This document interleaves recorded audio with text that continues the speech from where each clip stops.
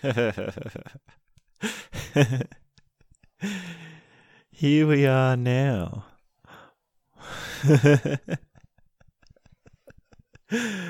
Here we are now. Here we are with another episode of the Andrew Lake podcast. Welcome back. Today I'd like to talk about how I got the name Dosta. Yes, it's a very special episode today.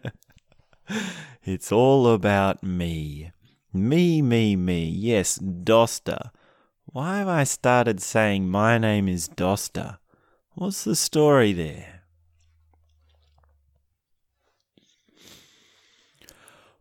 Well, there are two answers, really. And one of them's short and one of them's long.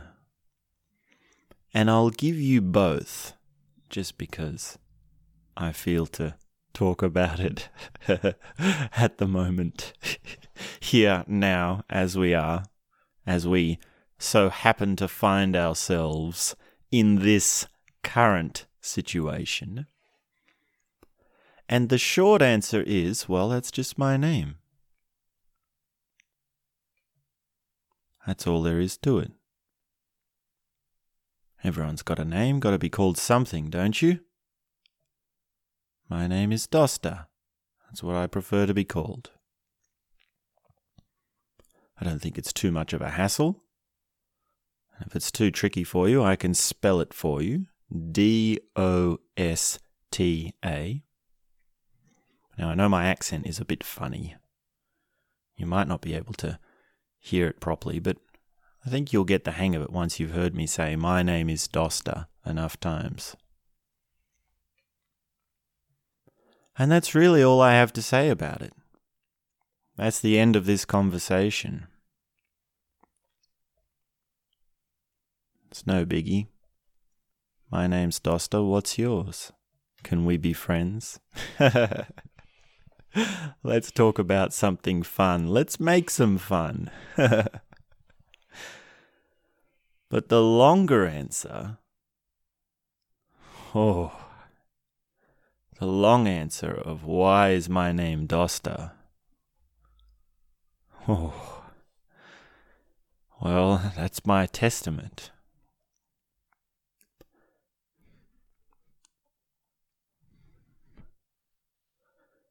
That's the story of my life. That's who I am. That's what I've become.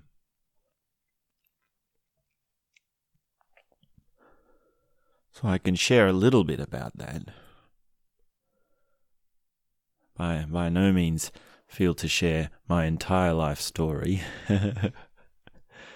Because in fact I plan to do some writing, some autobiographical writing, and to release these as audiobooks when the time is right. Maybe by the time you hear this, it will be available. And there are many book ideas, there are many drafts of books that I have just about ready to go. They're almost there, they just need those finishing, polishing touches, which of course, that's the hard part of any writing. So keep that in mind. And there are many reasons why a person would change their name. I mean, this is not all that uncommon. I'm sure you've known someone who's changed their name. In the West, when a couple get married, one of them changes their last name. Most of the time, not all the time. And then, of course, there's spy novels or a thriller story, a thriller movie where there's a secret agent and he has a double life, a secret name. Or someone changes their name because of a witness protection program. So that's not happening with Dosta. That's not what's going on here. There's a big difference between a name on paper, like we have a name which is for your email, for your tax, for your bank account, for your driver's license. That's your name for practical purposes for the government name, the legal name. But that's not what I'm talking about. I'm talking about an identity. I'm talking about a experience, something that is experiential, which is what it's like for someone to say your name. And there are all sorts of things like alter egos, or multiple personalities, or split personalities, or psychological suppression or rejection, or a shadow, where you say, that's not me, this is not part of me. And there are all sorts of things about that we can talk about, and that's all psychology.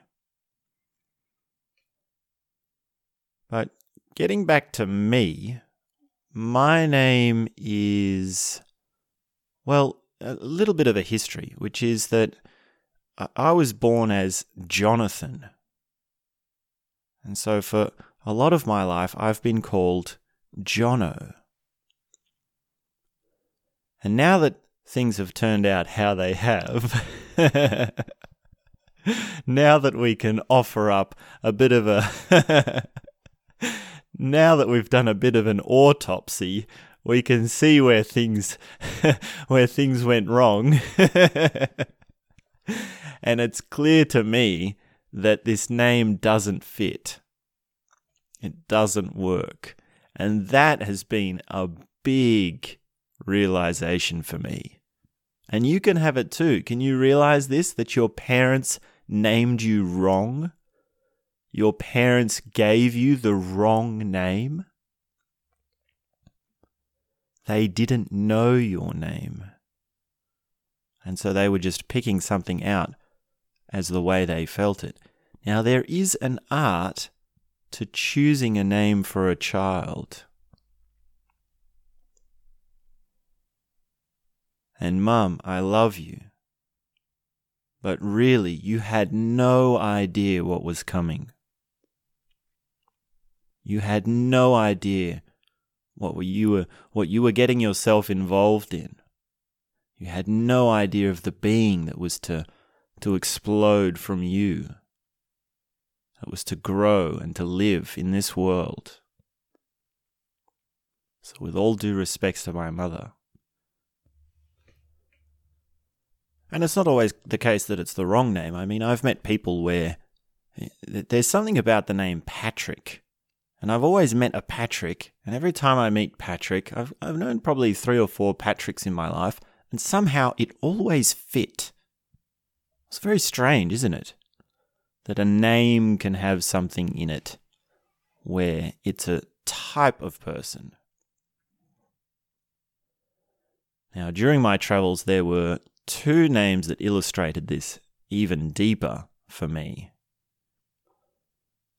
And one of those names was Eva. So I met 2 women who had the name Eva. One was born with the name and given the name Eva, and another had chosen the name. The one who had chosen it was a Chinese woman, a beautiful woman, an amazing woman, I might add. And she'd chosen it as her Western name. So this thing of Asians choosing other names is also another part of the game. I also met an Asian called Bob, and somehow that really fit him as well. So there's an art to choosing a name. And then the other name that really hit home this idea of a name having an essence to it was Meera. Now, Meera, M-E-E-R-A, is a Hindu god, a Hindu character or a goddess, I should say, who, when she became enlightened, she started dancing. And I met 3 people who had changed their name to Meera, 3 women, during my travels, and somehow it always fit. Somehow it made sense. And that is not to say that there's not exceptions to the rule. And in fact, it really made me scratch my head and wonder, why is it that we have names which are common? Why do we have common names? Really, every single person is a unique, individual, creative, one-of-a-kind being. Right? Isn't that the case? Aren't we all individuals? Yes, we are all individuals. Well, I don't know. Maybe that's just a brain ticker. That's just a food for thought, a little game for what names mean. And of course, if you get called the wrong name as a child, if someone calls you names, being called names, that's being teased. Someone is calling you something which you are not, and it's a nasty, derogatory thing. Oh, smelly. Oh, poo-poo bum. Oh, silly dilly. Dibba dobba Cindy. These are some very serious, hard insults. And if you ever get called any of these, it's gonna hurt. It really hurts to get called these sorts of names. And really larger on an adult scale, there is the postmodern dilemma of what do words mean, and that's the meaning crisis. But I digress. I was telling you about my history of names, and I was born as Jonathan. And I've had many nicknames. When I was in high school, I was called Crescent, and that was because of a little dance I did. Many of my friends called me Crescent, and I think the symbolism there was that the crescent moon is a little bit half hidden. There's a little bit of darkness to it. And then in university, I had a jazz band which was named Lakeside Circus. So everyone called me Lakeside because, of course, my last name is Lake. Andrew Lake, Jonathan Andrew Lake. So Andrew came into it because it's my middle name. So everyone was calling me Lakeside and variations thereof. Lakeview, Lake Seat, Lake Beach. These sorts of names.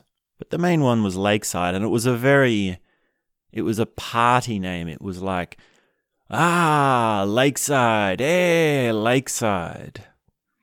And Lakeside Circus was a party band. It was these jazz styles and these modern jazz and these beats and this rock and this crazy riffs and all these styles merged together. And the best shows we did was when everyone was drunk and the whole place was blaring and Lakeside, Lakeside. And then a little bit later on, I got a street name. Now, the street name was deep into my identity. It was deep into how I felt as a person.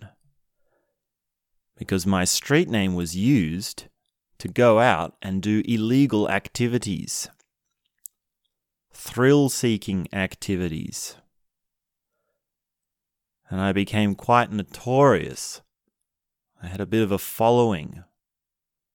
And there was a circle of friends by which I met and came into contact with via building a name, a street name. I won't say what it is. If you know me personally, most likely you do know what it is and you have a fair idea of the activities, the sorts of things I used to do. And I wouldn't rule out saying that I wouldn't do them again. But that was a long time ago now. Much has changed since then. So this street name was to protect against getting in with the cops. It was to be away from the law. It was a nom de plume, as they say. A street name is your secret identity so that you can have an identity and yet remain anonymous as well at the same time.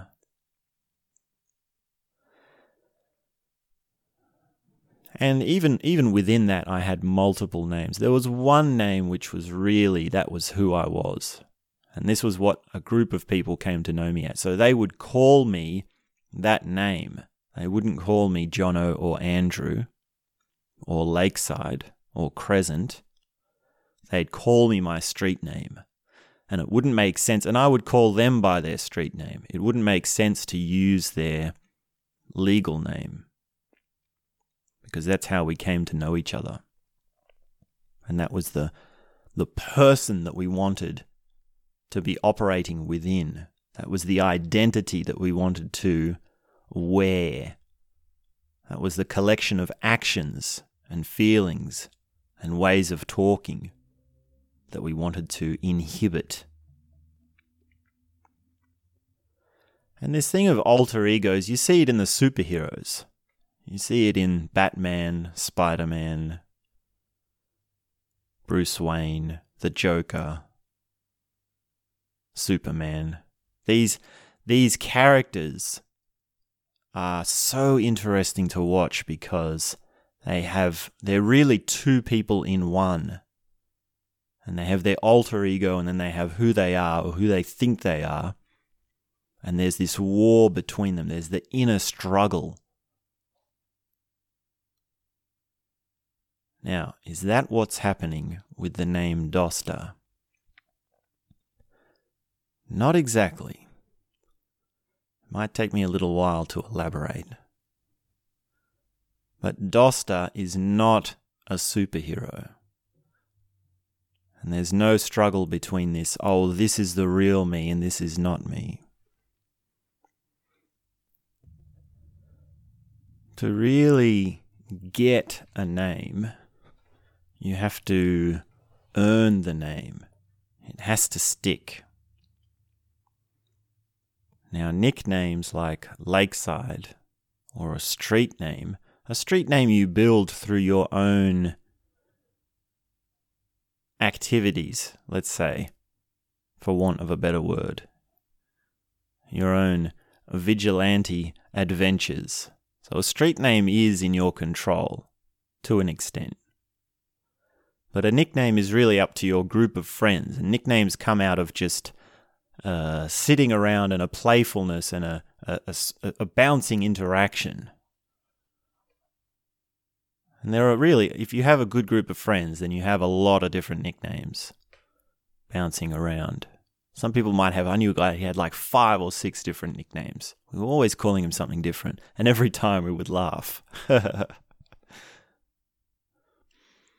So it doesn't count to just say, oh, I have this idea and now I want to be called this name. This is just my idea. Everyone please start calling me this. That doesn't really work either, because there is an effort to asking people to call you something different. There has to be a reason behind it.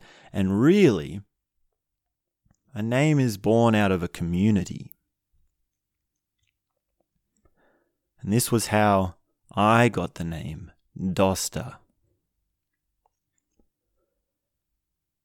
Now, I've been mentioning many times so far, over the past few days and weeks, that I've been doing some travel. I've done a big trip around the world. And one of the most significant places that I visited and was staying at, I was staying there for 8 months throughout the year. It was Osho International Meditation Resort. And this is a place, this is a community, really, where you go and you do Osho meditations. And there are hundreds and thousands of people visiting this resort day in, day out, And while I was living there, I became a part of the community. And there's a certain point when you're in a community, there's a certain point where you say, yes, I am part of this community. That takes time. It was a long journey for me. There were many ups and downs, many ins and outs. It's very hard to explain that in just a few words. But the other thing about the Osho International Meditation Resort is that, well, it's the original home of Osho. Osho the man, Osho the guru, the mystic, the master, the speaker, the cultural phenomenon, the visionary, the rascal, the rebel. We can have a complete conversation just about Osho the man himself. And I hope one day we can, soon enough. We could talk all day about him, really. There's so many juicy stories that surround the man. A very interesting man. But this resort, this community, or this cultural, it's sort of like a religion, but not exactly. This thing that he started is called Neo-Sannyasin. To be what is Neo-Sannyasin? To be, well, how do I say this right? A person who is I'm mixing my words because I don't know clearly exactly how to go about explaining this and in which order to explain it. Basically, a follower of Osho is a neo-sannyasin, but that's not exactly right. That's how it appears on the surface. Now, what is a sannyasin? We'll drop the neo-sannyasin and just say sannyasin for now. We can distinguish the two later on. But basically, what is a sannyasin? A follower of Osho, but not really, because a sannyasin on a deeper level is a follower of themselves. Now, Osho was big on empowering the people who were involved in his community. He was big on the responsibility of the individual, the freedom of the individual, the uniqueness of the individual.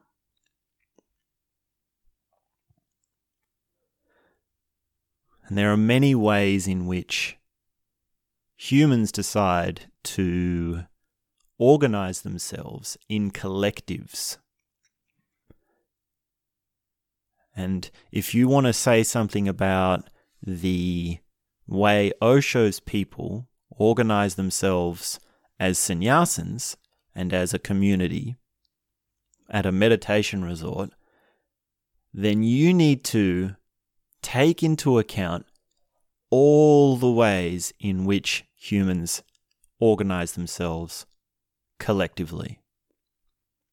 And that includes all hierarchies. It includes communism. It includes Nazism. It includes dictatorships.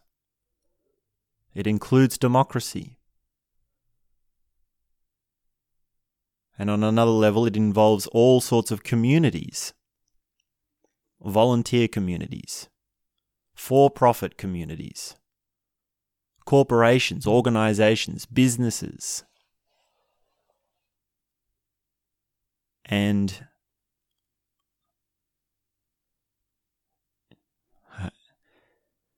really,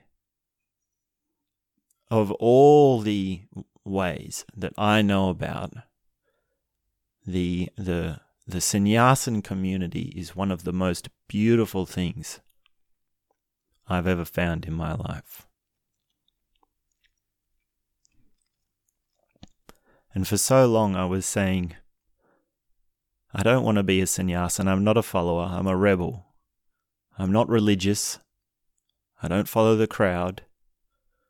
And even though I'd heard all these talks, I'd heard Osho say about the individual, I knew his importance and his stress on the individual.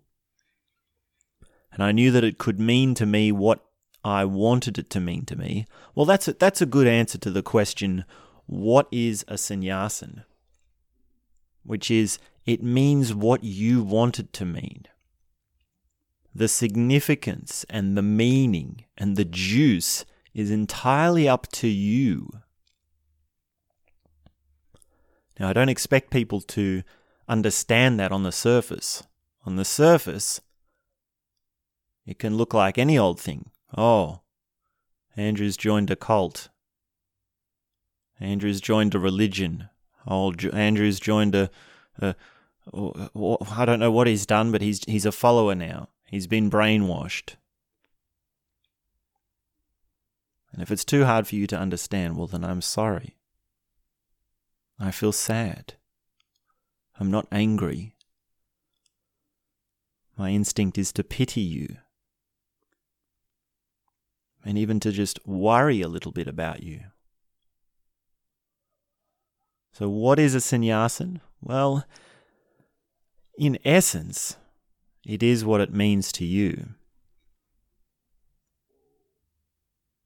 But more practically, it means that you are a part of this community, this Osho community. And for so long I resisted it. I didn't want it.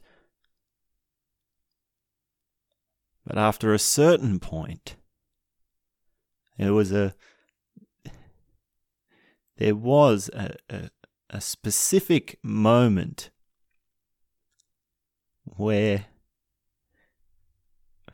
it became obvious that I had to do this.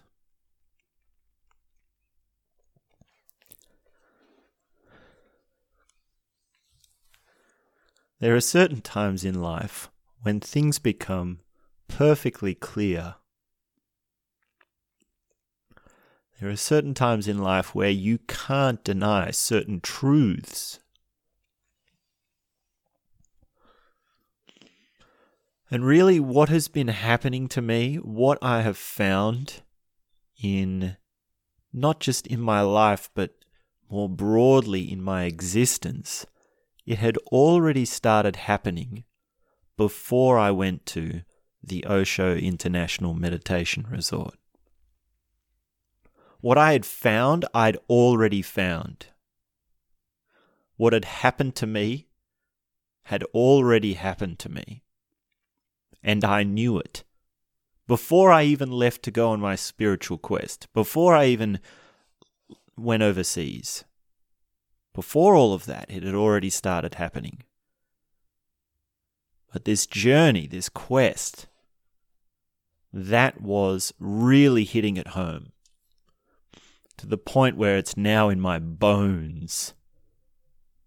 There's a difference between, it's like, say you have an insight or a revelation in your mind, or you have a new thought.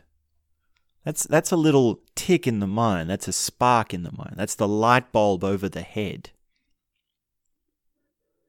And if you have enough of those, and they're powerful enough, and they're happening regularly enough, then you have what's called a paradigm shift. Your beliefs start to change. Your values start to change.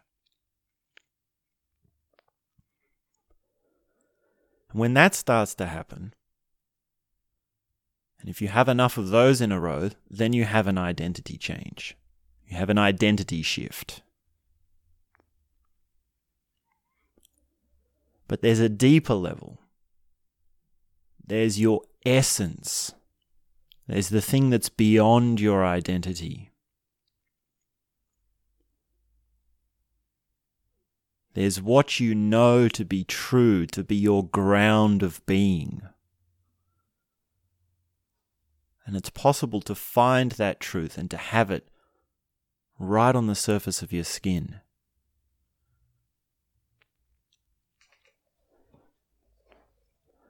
Now, an identity shift is, an identity game is a thing to itself. It's like, well, an identity is what do I do and what do I want and what do I say and how do I act? And you've got this image in your head of all those things, and then you're trying to play to that thing. So an identity crisis is when you do something that doesn't fit that. Your identity isn't working. And this is really post-traumatic stress syndrome. These men go off to war, and they have all this aggression, and they do all these horrendous things, and they have no time to process it, no time to understand it, because they're in the thick of it. And then they come back and they have to make sense with the fact that they have done these behaviors. I won't go into detail.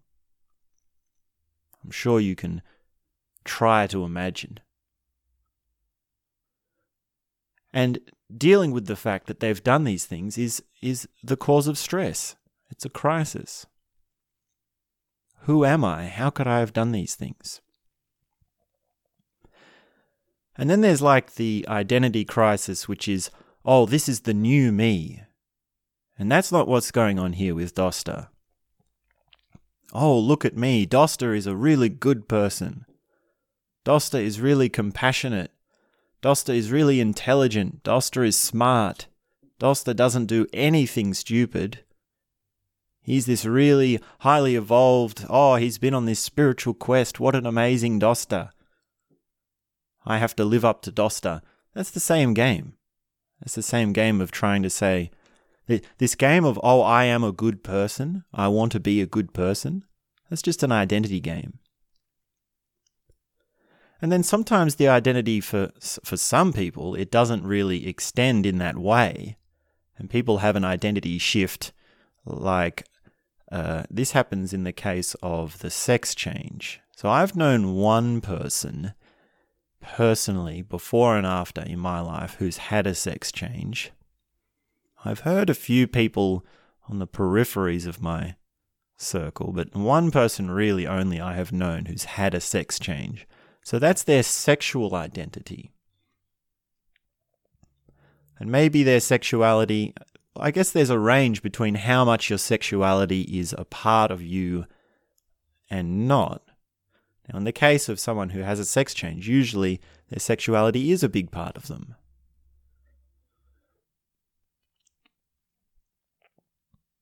And it's funny to notice what doesn't change when someone has a sex change.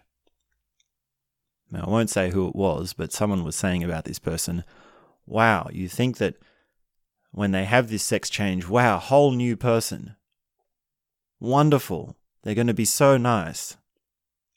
It's such a positive thing. And they say, well, no, actually, they're still an arsehole. They still get stressed. So, sexual identity, personality, and emotional profile, these are all separate things. These are all different things.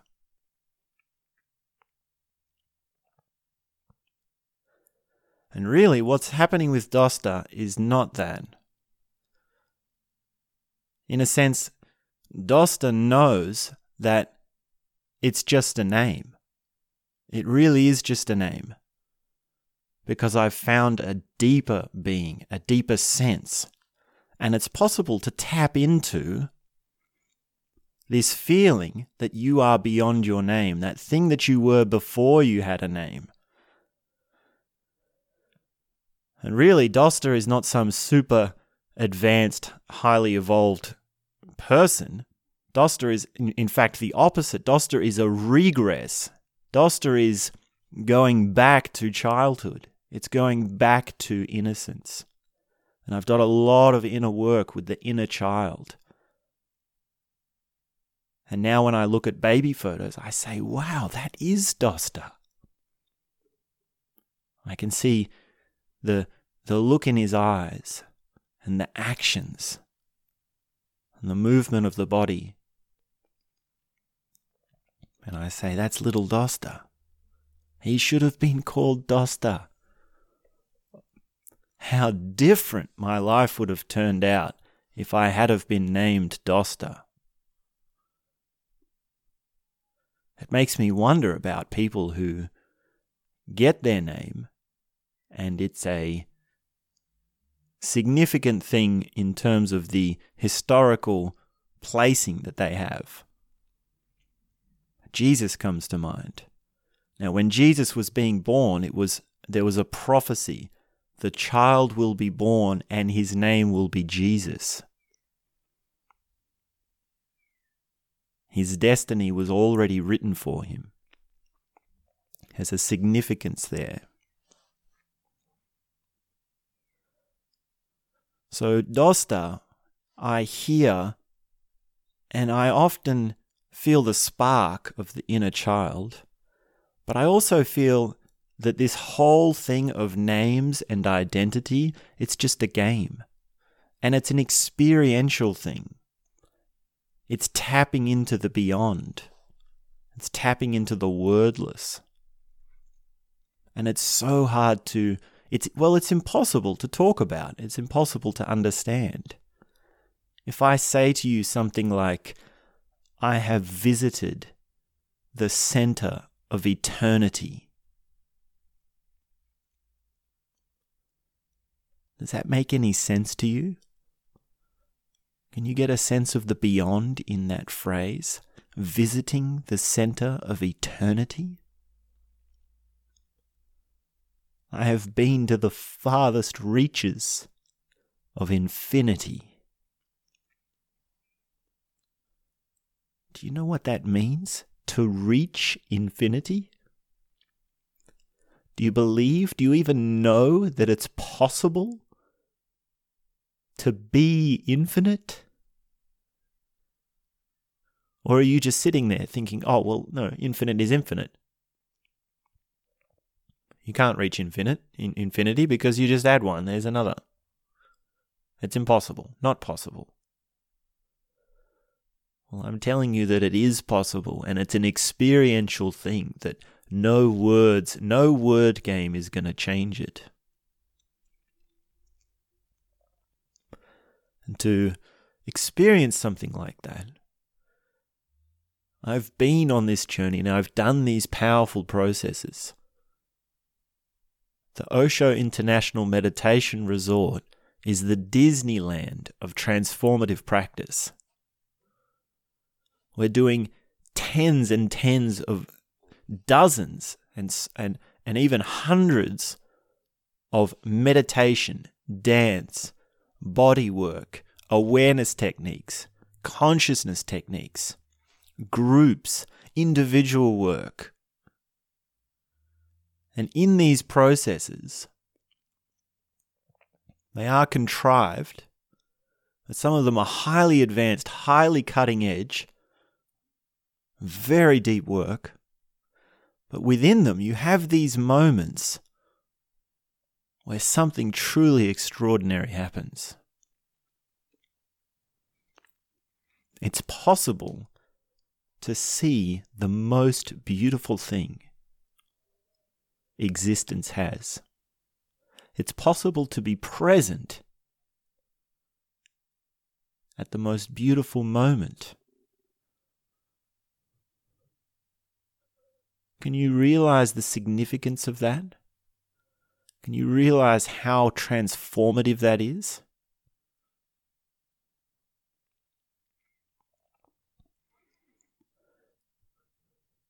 Now you might say, Dosta, does this mean you're enlightened?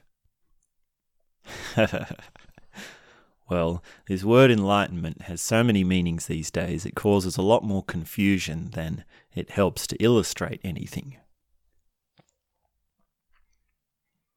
And of course, the answer is no.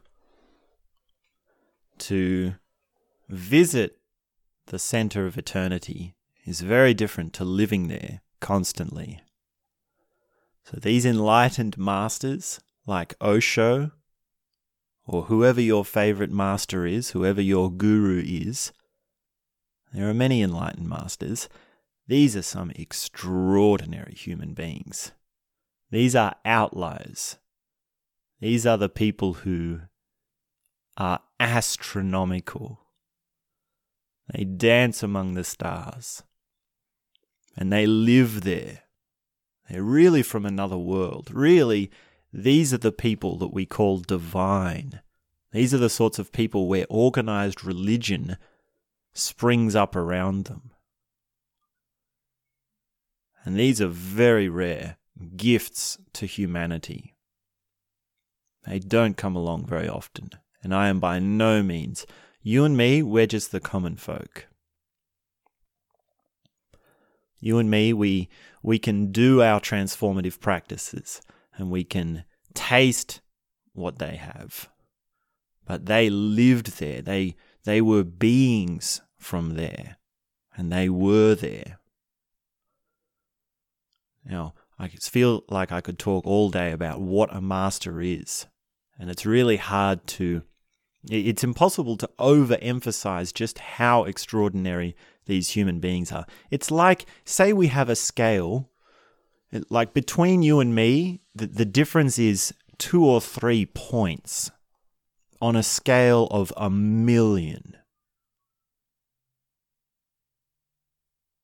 If I'm at level 7, you're at level 6.5.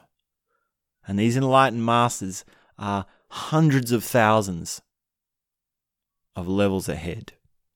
Now, of course, the scale and the whole levels thing doesn't work. It's too simplistic for what I'm talking about. So, don't get me wrong. I'm not saying I'm now some amazing... I really am just a common folk, but the commonality of it, the normalness of me, of how small my life is, that's half the trip. Because I've had these powerful experiences, and I'm asking why? Why me? Why was I chosen to realize this? Why was I chosen to break through? Why was I given this shift? Why can't anybody do this?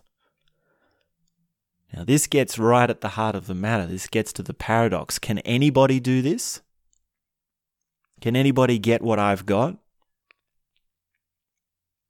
It seems to be all about you, Dosta. You're so self-centered. Why are you so special?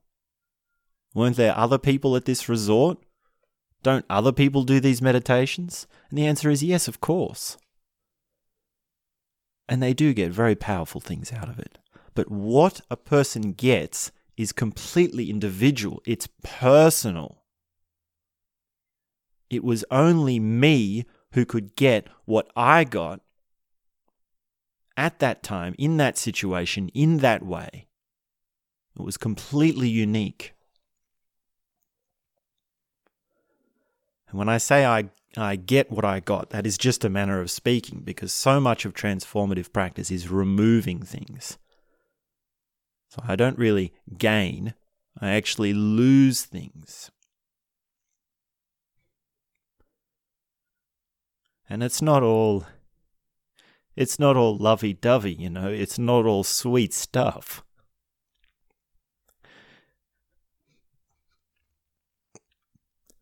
There's darkness. There's pain. And it's not easy. It's hard to relive your pain.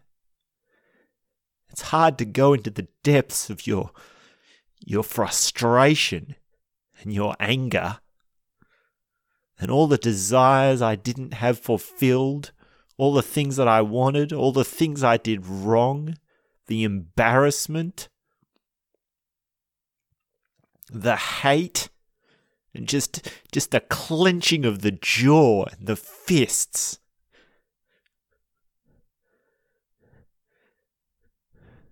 And to have all the people on my back, and then to see that in that darkest hour, when everything seems lost, there was someone there for me. There was someone able to help me. And the people I'd thought were hurting me were actually trying to help me.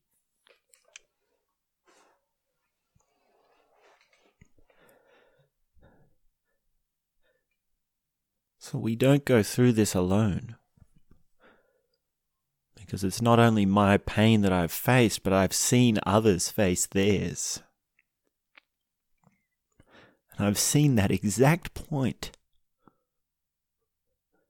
where something turns around,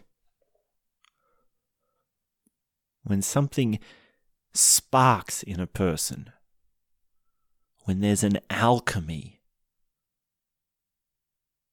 of turning something into gold, the pressure, the heat, the burn of something becoming crystallized.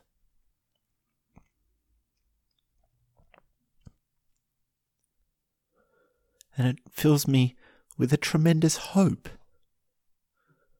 with a tremendous joy.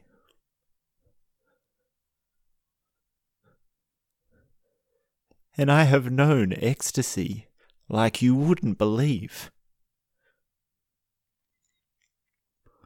My ecstasy is something I wish to share. I would want that for anybody.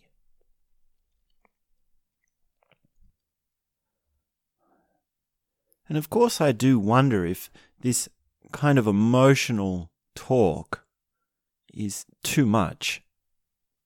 And it really is too much for passing conversation. For me to really explain myself, it takes a long conversation. It takes time. And really I should have buttered you up. I should have said, open up, strap yourself in, get ready for Dosta. Because this sort of emotional talk, if you spring it on someone, it is a bit much.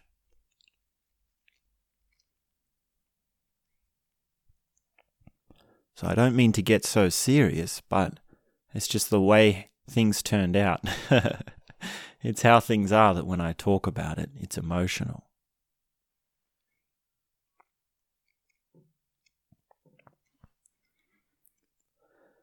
Now, another thing I haven't shared, if I'm correct in thinking, is that I haven't shared the meaning of the name Dosta. So when you get a sannyasin name, which was given to me by my community, more specifically by a dear friend of mine who was helping me, and she was a wonderful sannyasin lady, an Australian lady, and her name is Rupa. So thank you to Rupa for your help and your wonderful conversations and for just being a wonderful human being and having so much wit and sharing so many jokes. And I feel like I could talk all day about Rupa. She's just wonderful.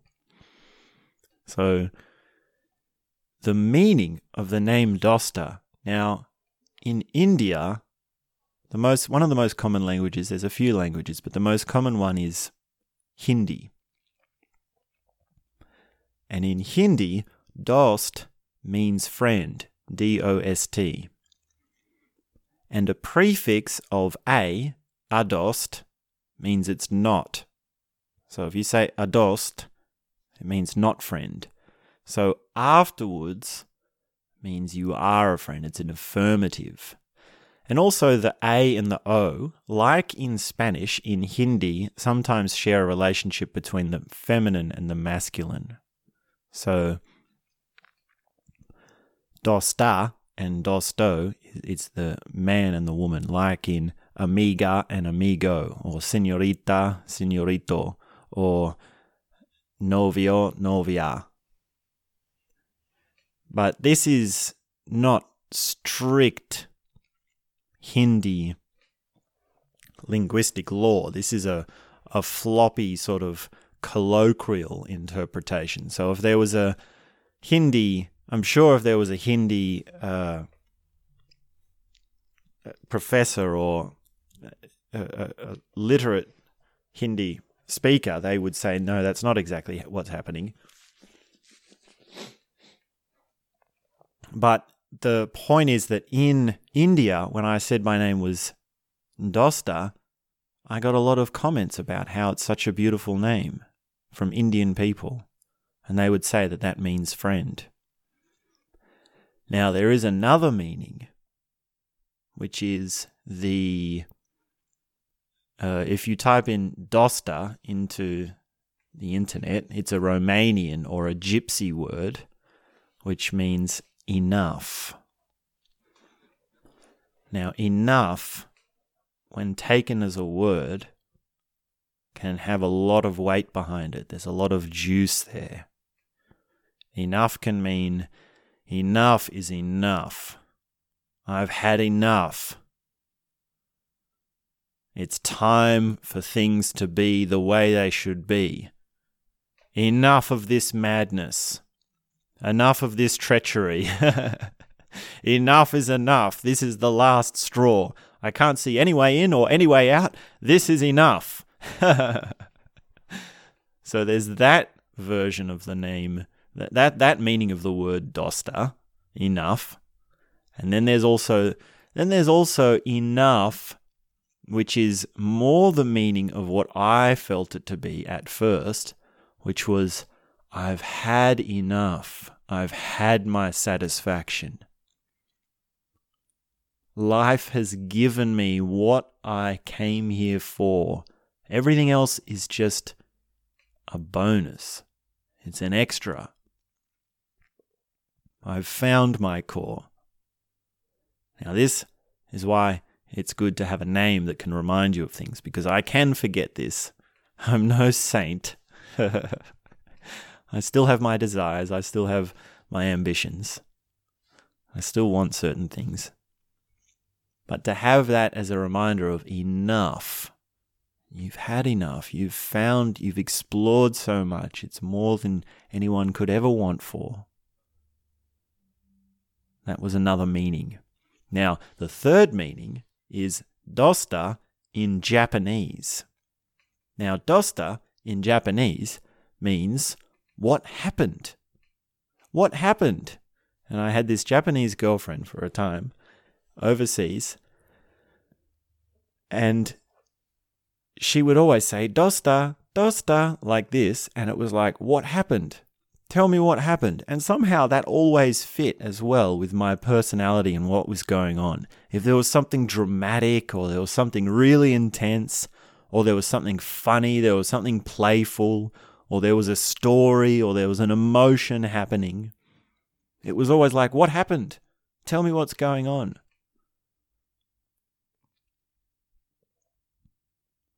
And now I take it to mean the bigger thing of sharing the story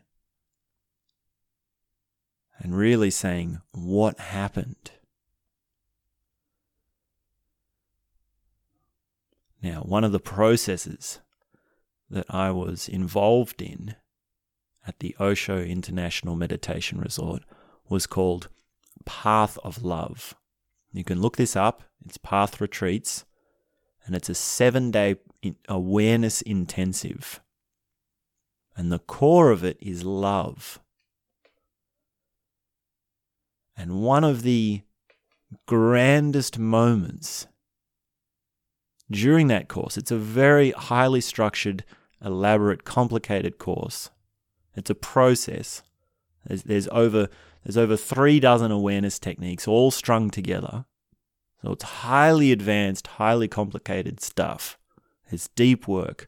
But one of the gems, one of the pinnacles of that process was when, well, it was when I found an answer to the question, what happened?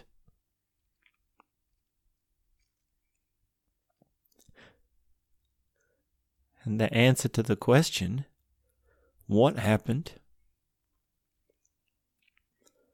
is love happened.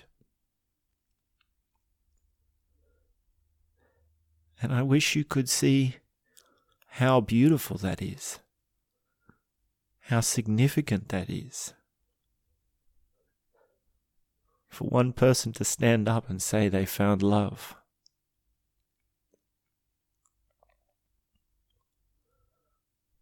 For one person to be the original place from where these stories come from of finding God or finding peace,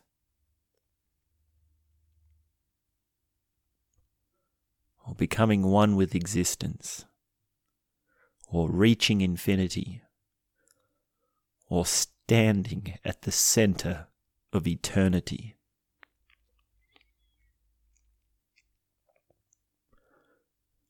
And that's not an identity crisis.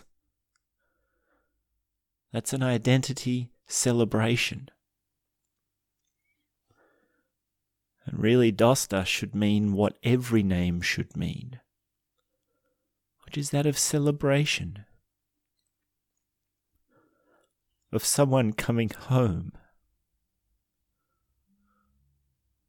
someone breaking through. The prodigal son returns.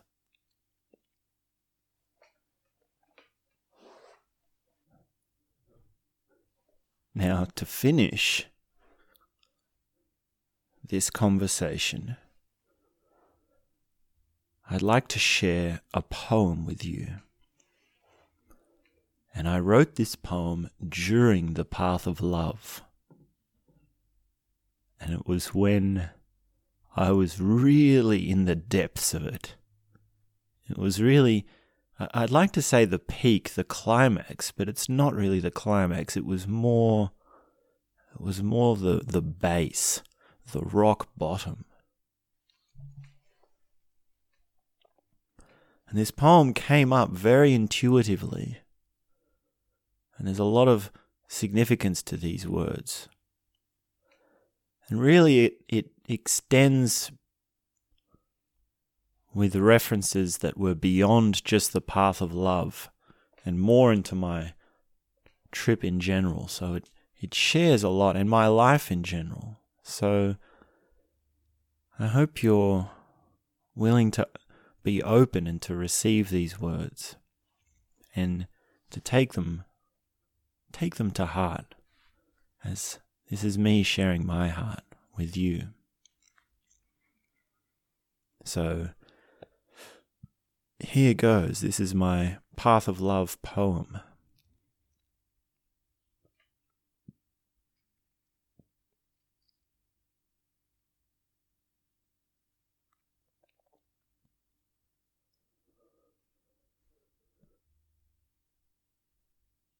Something exists.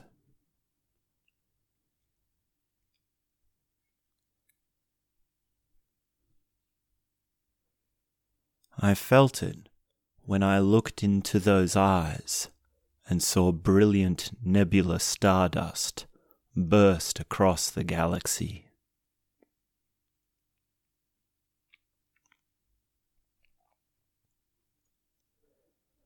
I felt it when I heard the forgotten song that was only sung once.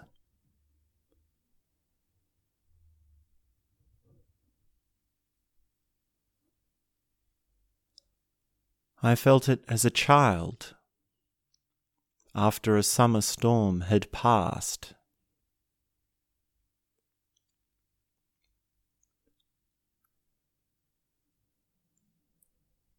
I feel it when I'm crying with a smile.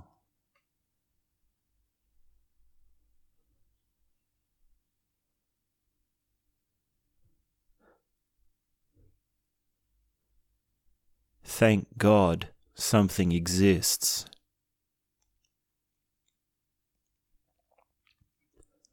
Love exists.